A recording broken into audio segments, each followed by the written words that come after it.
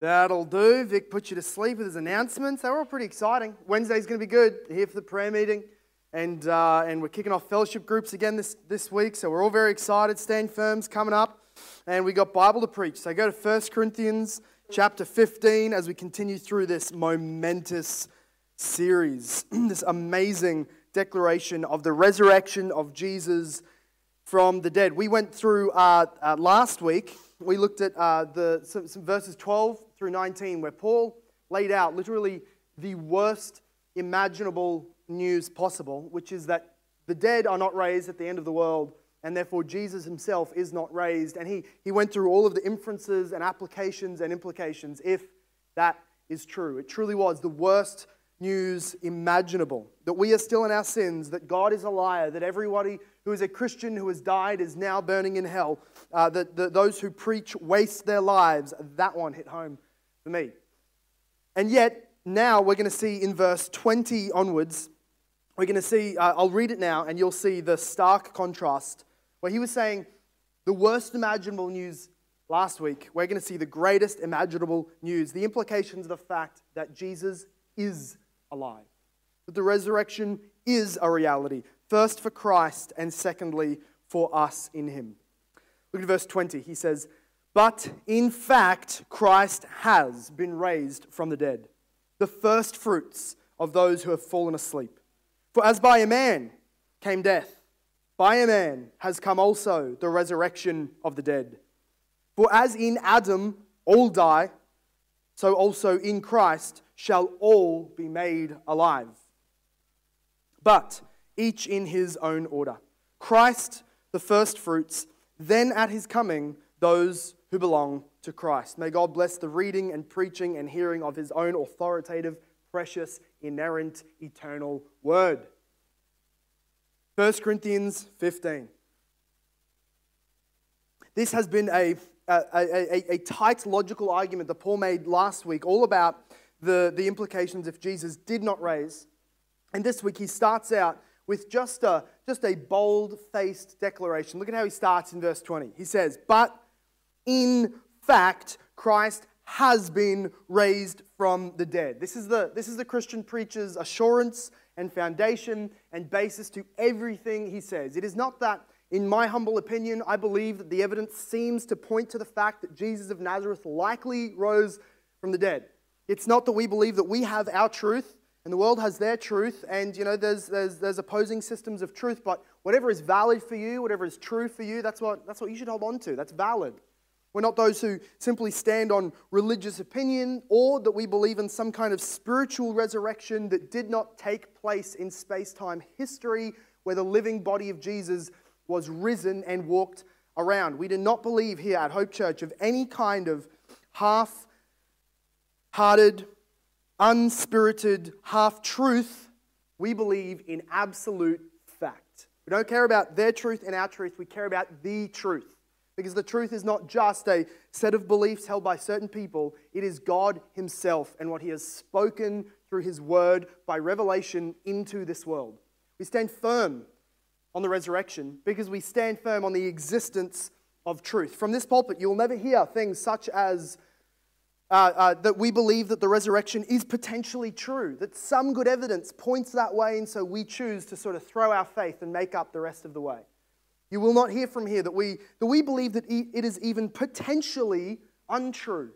So what we do, we don't do the kind of apologetics that says it's possible, it's potential that the resurrection didn't happen. There's that wiggle room, but we choose to believe that it is fact. I hear this all the time in well-meaning preachers who want to be maybe humble, not come across too arrogant, leave room for the doubters and the skeptics in the congregation. And you're welcome to be here if this is you, and we're thankful that God has brought you among us, but you're not here to hear maybes. You're here to hear whether you know it or not. Right? The Spirit brought you here, and the reason you're here is to hear by the ear the facts of the resurrection of Jesus. We don't say that it's even potentially not true. We say that this is so true, that if the resurrection did not happen, truth is not true. No such thing is there as truth if Jesus did not raise. God has spoken it. He has proven it by the testimony of his apostles. In fact, Paul says, in absolute, historical, philosophical, theological fact, Jesus is alive. That's the foundation. That's where we start. That's the confidence. Not just people's opinion, not just something spiritual, the resurrection. Is that in our heads yet? The resurrection is absolute certainty. Now, since the resurrection happened, last week he looked at if the resurrection didn't happen, what are the implications? This week he's looking at the facts of since the resurrection happened, what does that mean for the human race and all those who find themselves in Jesus Christ? So we're going to look at verse 20 and 23 together, because Paul does something of an achaism here, which is really just a Greek way of writing in a sandwich. He makes argument 1, then argument 2, then argument 2, then argument 1 again. So it comes right back full circle. We're going to see 20 and 23 go together as really the same sandwiching argument, and verse 21 and 22 are sort of building on top of each other. So in verse 20, what Paul calls Jesus is the first fruits of those who have fallen asleep. The first fruits. This in the Greek is the word apake, which is meaning, it's coming from the agricultural harvest metaphor. It's what they would say is that as it comes harvest time, the next 3 months are going to be harvest. Well, we've gone out and we've harvested for 1 week, maybe 1 day, and we've brought all of the first parts of the harvest, which they call the first fruits, the apake. They bring it into the storehouse, they assess it, they look at it, they go through it, and that is a symbol and a sign of all that is to come afterwards. So as we start looking at Paul's word metaphor here, we're going to pull from Genesis. We're going to pull from the meanings of the harvest metaphor. We're going to see what he means, and we're going to get into a bit of covenant theology. When he talks about this harvest metaphor of Jesus being the first fruits of all those who have fallen asleep, by fallen asleep he means Christians who are dead. But speaking of a dead Christian is just, it's unfitting because death doesn't touch Christians. The body goes to sleep, the soul goes to be with Jesus. So when he calls fallen asleep, he's speaking of dead Christians.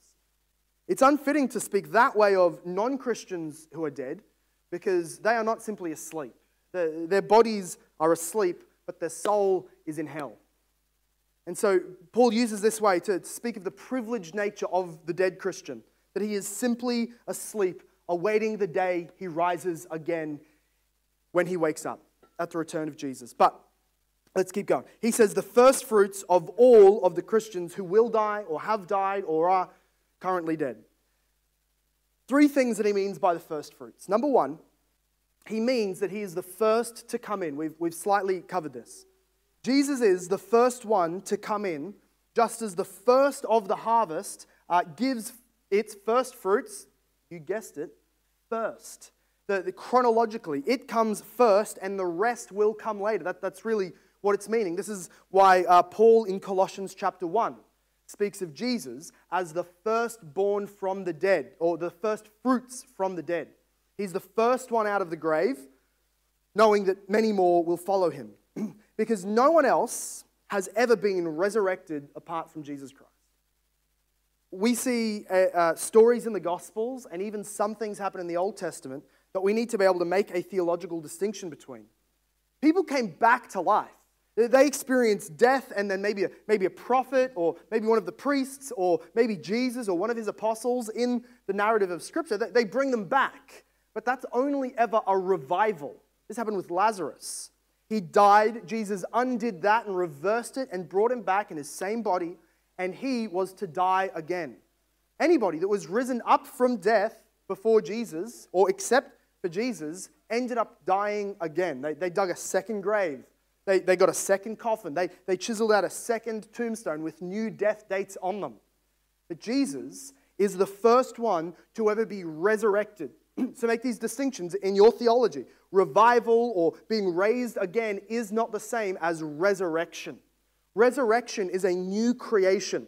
Out of the same body, God makes something glorious, and we're going to see what that future body looks like for us in coming weeks in chapter 15. But for now, it suffices to know that Jesus was the very first of the new creation. He was the first thing created that will exist in the future, in the heavenly, eternal state. So first of all, this first fruit metaphor means that Jesus is the first one. But secondly, it means by implication that there is more to come.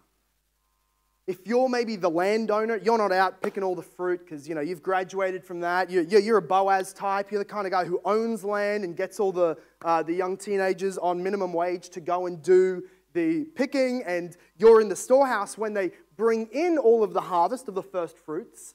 What that becomes to you is it is laid down onto your table and shown to you. It is an assurance that there is more to come. They don't start preparing the huge barns and the huge storehouses and getting them prepared for the inbringing of the harvest simply because one bag is put down onto their table. Yet that's what they do. One bag brought in, and then they make all of these enormous preparations. Why? Because that one thing is going to take up all of the space that they have in their store? No. Because it's a law of nature that if the first fruit comes in, then the rest of the harvest is going also to come. And so when Jesus said that he was going up into heaven, he's going to prepare a place for us. When God says that he's going to create an entire new heaven and earth, is that simply because the first fruit, Jesus, has risen from the dead and he just really likes a big backyard? And he's going to be him in the new heaven and the new earth with everything for him? Of course not. This is all God responding or acting because the fact is true that while Jesus is alive, he seals by a law of God's design that there will be a vast multitude still to come. Jesus crossing the line over resurrection has assured to us that there is a great throng of souls in his train. Isaiah 53 talks about this in verse 10 and 11. It says, in the darkest of hours of the Messiah, in the most hellish of experiences that anybody has ever experienced, especially Jesus, in the anguish of what he experienced on the cross, there was hope, there was faith, there was believing God's promise that through this death would come life for billions. Isaiah 53 verse 10. When his soul makes an offering for guilt, he shall see his offspring. Jesus went to the cross with this prophecy in mind. If I go and bear my flesh to punishment, if I pour out my life, if I allow my blood to be shed in agonizing horror, from that I will see an offspring. I will see greater than Abraham was promised, just a bunch of descendants. Greater than David was promised, which was a kingdom. He had all of these promises culminating. Jesus foresaw that on the other side of his death was a vast multitude called by his name, washed by his blood, his very offspring. Because he is the first fruit. Isaiah goes on. He shall prolong his days. The will of the Lord shall prosper in his hand. Out of the anguish of his soul, he shall see and be satisfied. By his knowledge shall the righteous one, my servant, make many to be accounted righteous, and he shall bear their iniquities. This is the reality that Isaiah was prophesying, which Paul speaks about here in 1 Corinthians 15, that because Jesus was the first fruit, he came and it seals as fact, as promised history yet to happen, that the rest of us will follow him beyond the grave. That's good news. And then the third thing that this first fruits will, I know I'm spending a lot of time on one word. We do that here. That's okay. Well, we'll get through it. We got time ahead of us. Now look at verse 23. So he called him the first fruits of those who have fallen asleep. We see the next element of this in verse 23, the implication of him being the first fruits. But each in his own order, Christ the first fruits, and then at his coming, those who belong to Christ. So what we see is that Paul is saying that while the first fruit means that he's the first, and the first fruit means that there's more to come, the third thing that the first fruit means is that the rest that is coming will be exactly like what has come first. You don't take in a first fruit of apples and wonder what sort of juice the next lot of harvest is going to produce. It's going to be apples. You don't take in oranges as the first fruit and just hope you get bananas second time around when you go through the same field and pluck from the same trees. The first fruit comes and maybe it's the barley, maybe it's some other type of grain, or it's a fruit as it's laid down on the table for assessment. What you can do is look at it, look what it's like, look at its deficiencies, look at its health, assess it, and know that all that will come after it will be of the same quality. This is why the Apostle John says, what we will be in that day when Jesus comes back, precisely what we will be, we do not know. Don't ask me what the toileting's like. Don't ask me if we do flights like Jesus does. Don't ask me if we go in and out of walls. Maybe we'll look at that in a couple of weeks where there's a lot of mystery. But we know one thing, which satisfies the most questioning soul, which is that you will be like him. Whatever Jesus has in that day, other than being worshipped, we will be like him. The body that he has is a glorified human body, which is the first one of many that will be just like his body. And so, we know that as surely as Jesus Christ arose, you, Christian, will arise in him and like him with a body as his is. That's what this is promising. We are going to follow in his train as he is. We've been using the word archetype, or arparche is that Greek word for first fruits. We use in theology the word of archetype. We use the type came beforehand, sort of foreshadowing Jesus. The lamb is a type of Jesus. Abraham was a type of Jesus. David was a type of Jesus. Moses was a type of Jesus. But Jesus is the archetype. He's the overarching, culminating, ultimate type. So we use the word archetype in theology, but we can also, in this first fruit language, use the word prototype.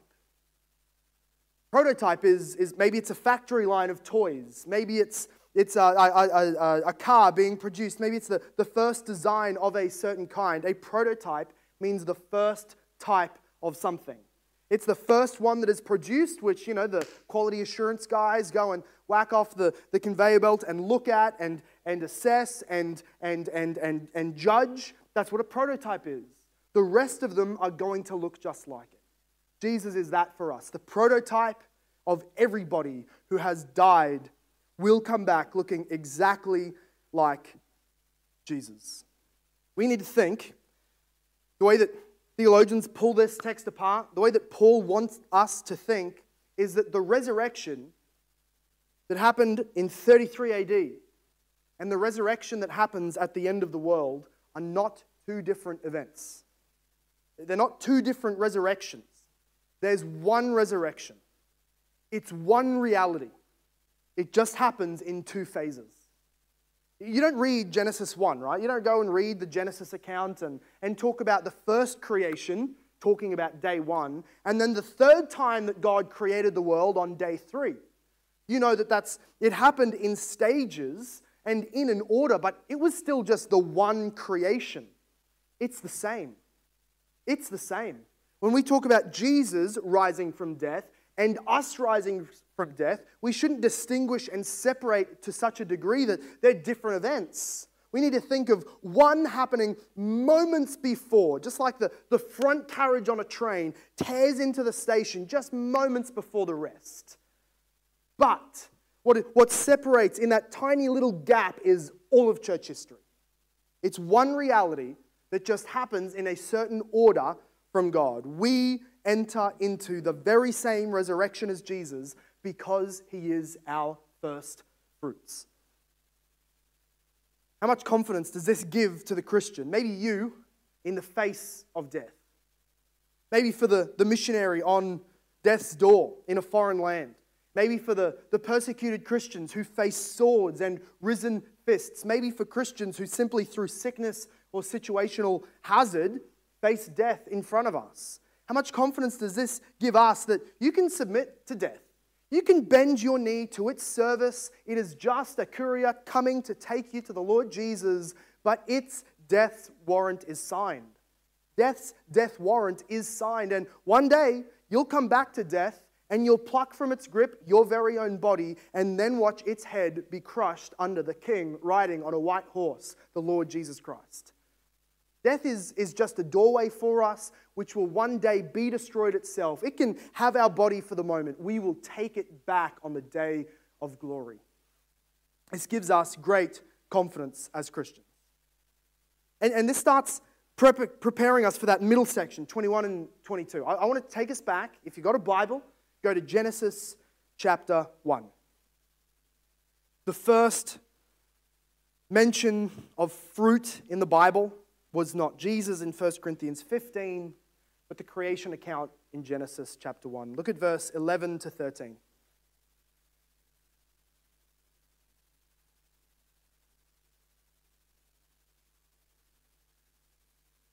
We spoke a few weeks ago from verse 4 when we read that Jesus was buried and that he was raised on the third day in accordance with the scriptures. We looked at a frequent theme in Scripture, which is God's deliverance coming on the third day. But there is other theologians who look at that third day motif, combine it with the first fruits language of verse 20 and 23, and point back to Genesis 1 right here that we're going to read. I want you to hear the third day reference and the references of fruit. And then I'll explain it because it'll just sound confusing otherwise. God said, verse 11, "Let the earth sprout vegetation, plants yielding seed, and fruit trees bearing fruit in which is their seed, according to its kind on the earth." And it was so. The earth brought forth vegetation, plants yielding seed according to their own kinds, and trees bearing fruit in which is their seed, each according to its own kind. And God saw that it was good. And there was evening, and there was morning, the third day. All this language of fruit and of God speaking that He is intentionally creating fruit to grow in such a way that all of its seed is inside the fruit that is produced. Everything that will come from that fruit is already inside that fruit at the moment of its ripening. And it produces according to its own kind. An apple tree cannot produce an apple with apple seeds that produce an orange tree. Those seeds within it are within it, and those seeds within it will create according to the first fruit, the first kind. Are you following how this is pointing to Jesus Christ? Because what we're going to see now in verse 21 and 22 is that there is two fruits. There is a fruit called Adam, in which is all of his seed, who are just like him and by nature cannot help but produce the same works and life and fate that Adam, the fruit, has. And then there will be a second fruit, Jesus Christ, in whom is all of his seed, whose seed cannot escape following the same fate as Jesus himself has. Now look at verse 21 and 22 in chapter 15 of 1 Corinthians. Here he says, "For as by a man came death, by a man has come also the resurrection of the dead. For as in Adam all die, so also in Christ shall all be made alive." Verse 21 is telling us that humanity was cast into death by human sin. Humanity, or Adamanity, if you want to, or the Adamites, all those from the race of Adam, the Adamites, all the Adams were cast into death by the sin of the first Adam. And that redemption from such a death had to happen at the hands of another Adam. A man plunged us into death. A man had to be the means by which we came back from that death. One man brought death, one man brought resurrection. And then verse 22 is telling us that all who are in Adam die. All of the seed which are in the fruit of Adam die, because that fruit is a dying fruit. the seed will be like the fruit, which is death. All who are in Adam die, and all who are in the fruit of Christ will be made alive. All those in Christ will be made alive. Each man, or as verse 45 tells us, Jesus is the last Adam, so let's start using that language. Each Adam, the first and the last, or the first and the second, each Adam has consequences for his race, which comes out of him like seed from a fruit. This is what we call covenantal theology, is we have covenant heads, the heads of different races, or the heads of different federations under God. Now, God made a covenant to the whole human race through Adam. When no one of the race was alive except for Adam and Eve, we were all in him like seed is in a fruit. So that what you do to that fruit, you do to the seed in him. And so God made a covenant with Adam, which was really a covenant with the whole Adam human race, such that whatever he did in that covenant would be counted to us. Whether he was righteous or he was evil would be counted to the seed in him.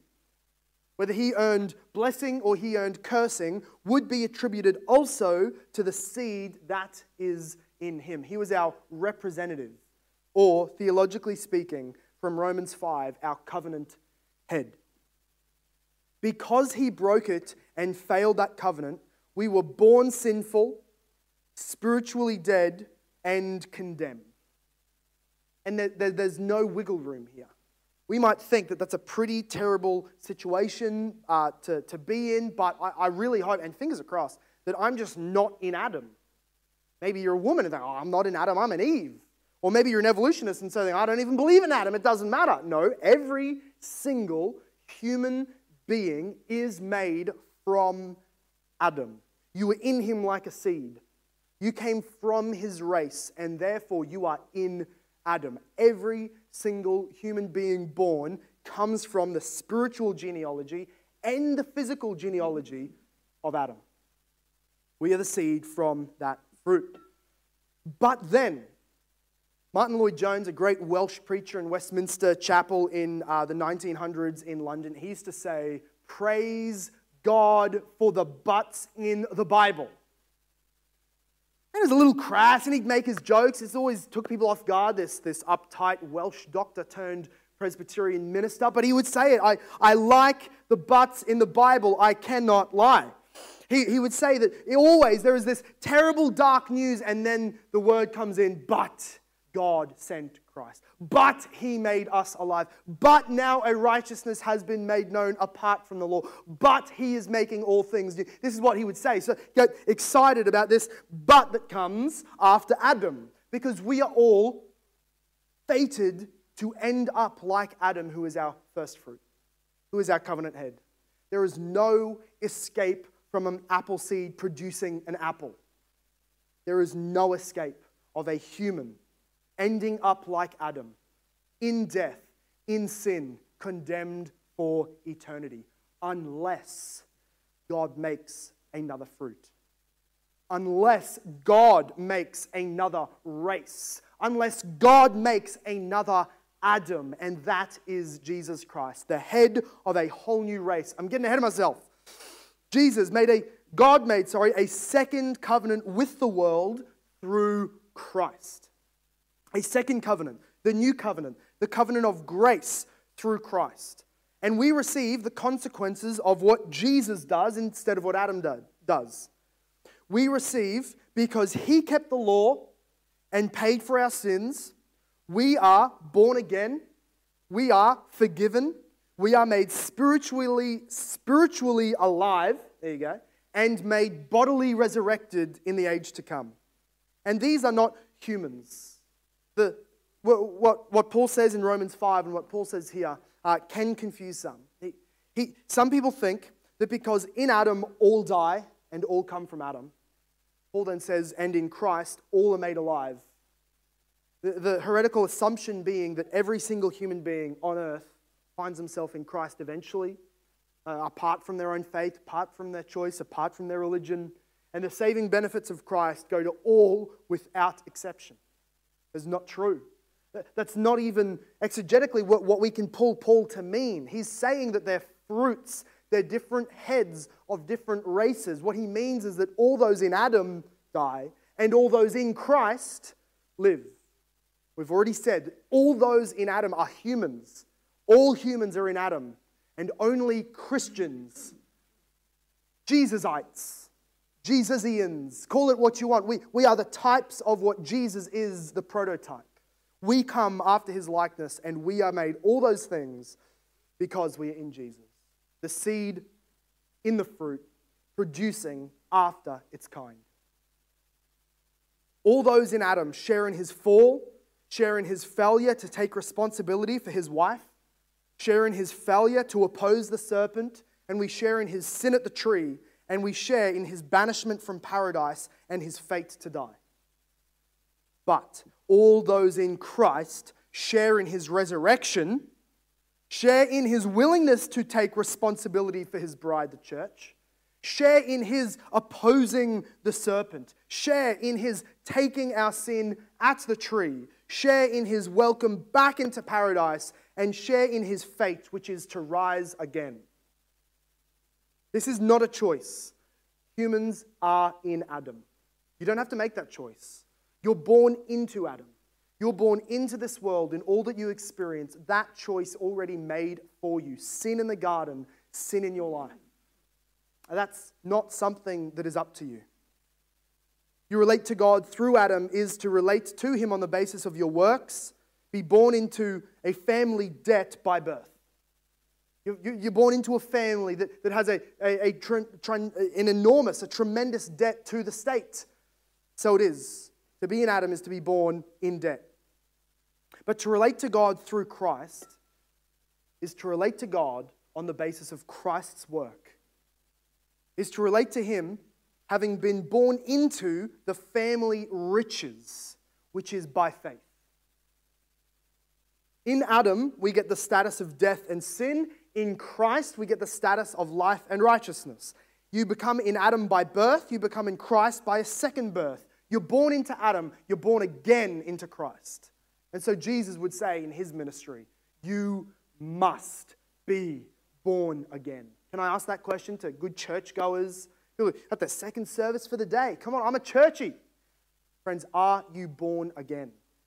Has the Spirit brought into your life? No, not some flashy experience of whistles and lights and a warmth in your chest. I'm talking a change of heart that sees Jesus as Savior. That feelings go and they come and they go and they come, but a faith, a belief that Jesus is dead for your sin and alive for your eternal life. That he has sealed you in himself and that you need to bring nothing. It's finished for you. That is to be born again. To be able to believe on, see, trust in Jesus Christ is to be born again. And that is the cry of Paul. Let me read Romans 5, verse 15 to 17, where he repeats very many of the same themes. He says, but the free gift is not like the trespass. He's talking again about Adam and Jesus. The free gift of salvation is not like the trespass of condemnation. For if many died through one man's trespass, much more have the grace of God and the free gift by the grace, that one man, Jesus Christ, abounded for many. Little brackets here, this one's for free. This forms one of the reasons that I believe that Jesus will have in heaven a multitude that vastly outnumbers those who are rotting and perishing in hell. Adam's condemnation and trespass will not reach further than the victory of Jesus from the dead by his blood.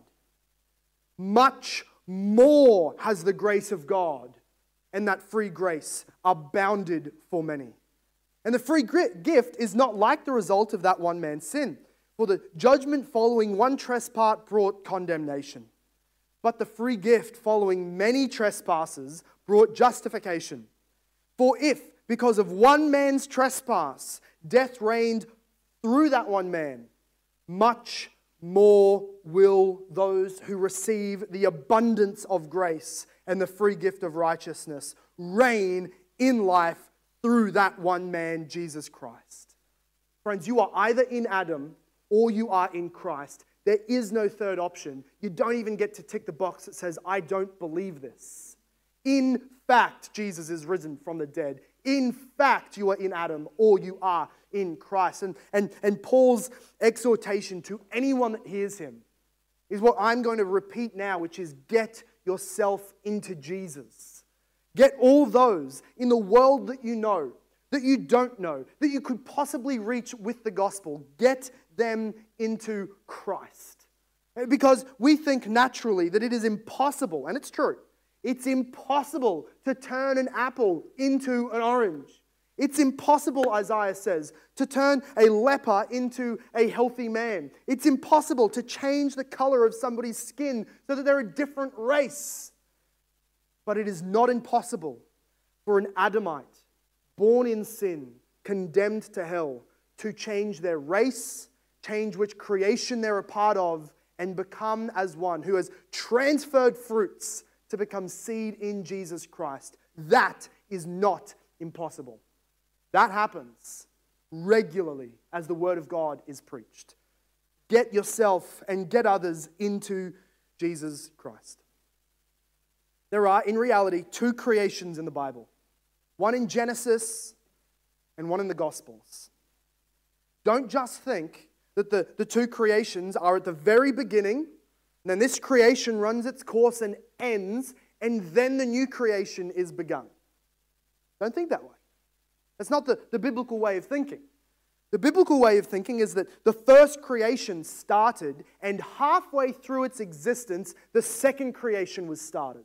And there's a period of overlap until Jesus does away with the old creation, and the existence that we live in is renovated so that everything is new.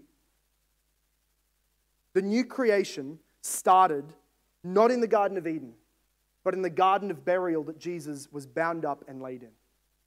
His coming out of the grave was the first stage of Jesus renovating the whole universe that we live in.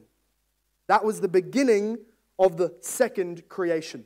The first creation was made with beautiful light and paradise into which darkness came and corrupted it. The second creation was made as a little spark of light in a dark world, and that light will blast its way through the cosmos, overtaking everything. In between the second creation beginning and the first creation ending, right, as the baton changes hands, in between Jesus' resurrection and his return, the beginning of the second creation and the end of the first creation, in that period, God is transitioning millions, even billions of souls from Adam in the old creation into Christ, the new creation. So that when it comes time to wipe away the old creation, to destroy it and put it away, many are offspring of Jesus Christ, in him as fruit, prepared for the world to come. The first thing that God created of the new creation is Jesus. The next thing he creates are those like Jesus, spiritually made alive. And what happens in the third stage is the whole world remade and we receive back our bodies. This is the biblical timeline. What there is two races. Those who are in Adam and those who are in Jesus. Be those who have looked at Christ and his finished work on the cross and have transferred from being in Adam as your first fruit, as being in the race of Adam and the creation of Adam. Transfer yourself into Christ by faith. He died on the cross in the punishment for all those who would come to him. He has died so that all those who will be his seed will be purified, forgiven seed. And the call is open to anybody to come. Let me tell you this, that even Adam is not in Adam. Even Adam was transferred to Christ. Follow him, trust in him, receive the righteousness of Jesus, his death on your behalf, his resurrection as your resurrection, and seal and sign of what is coming at the end of the world for those who believe. Let's pray. Father God, it is glorious to be able to come to your word And in a world of lies and in a world of noise and in a world of sin and temptation and bad news, we come to the Word and we find these glorious, glorious truths that we would not believe if it was simply a man making up. We would not dare to believe except that you have said it. And the good news that we can come and delight ourselves in and feast on in our souls is that Jesus has become one of us, and Jesus has become a second race, an ark that we can flee to be saved from death and condemnation and hell. I thank you, Lord God, that you have been gracious to this human race. You have been gracious to those who are in Adam, and that you have sent your Son as the second Adam, as the beginner of a new race, as the firstborn into the new creation that we can follow by faith, that we can step into and receive all of his righteousness, all of his blessings, forgiveness, and grace. I pray, Lord, that you would transfer many through the ministry, the preaching, the sharing, the praying, the tracting of those who call this church their home. May this be a not just a home where people come and learn, but a hub of missional activity where your word goes out, that we gather for worship and we scatter for mission. Because all those who have not heard and believed on Jesus are still in Adam and have nothing but condemnation and have nothing but hell awaiting them. Please glorify your Son through all of this that is believed on tonight and all that we will go and do for the sake of his glorious name. We pray in his name. And everybody said, Amen.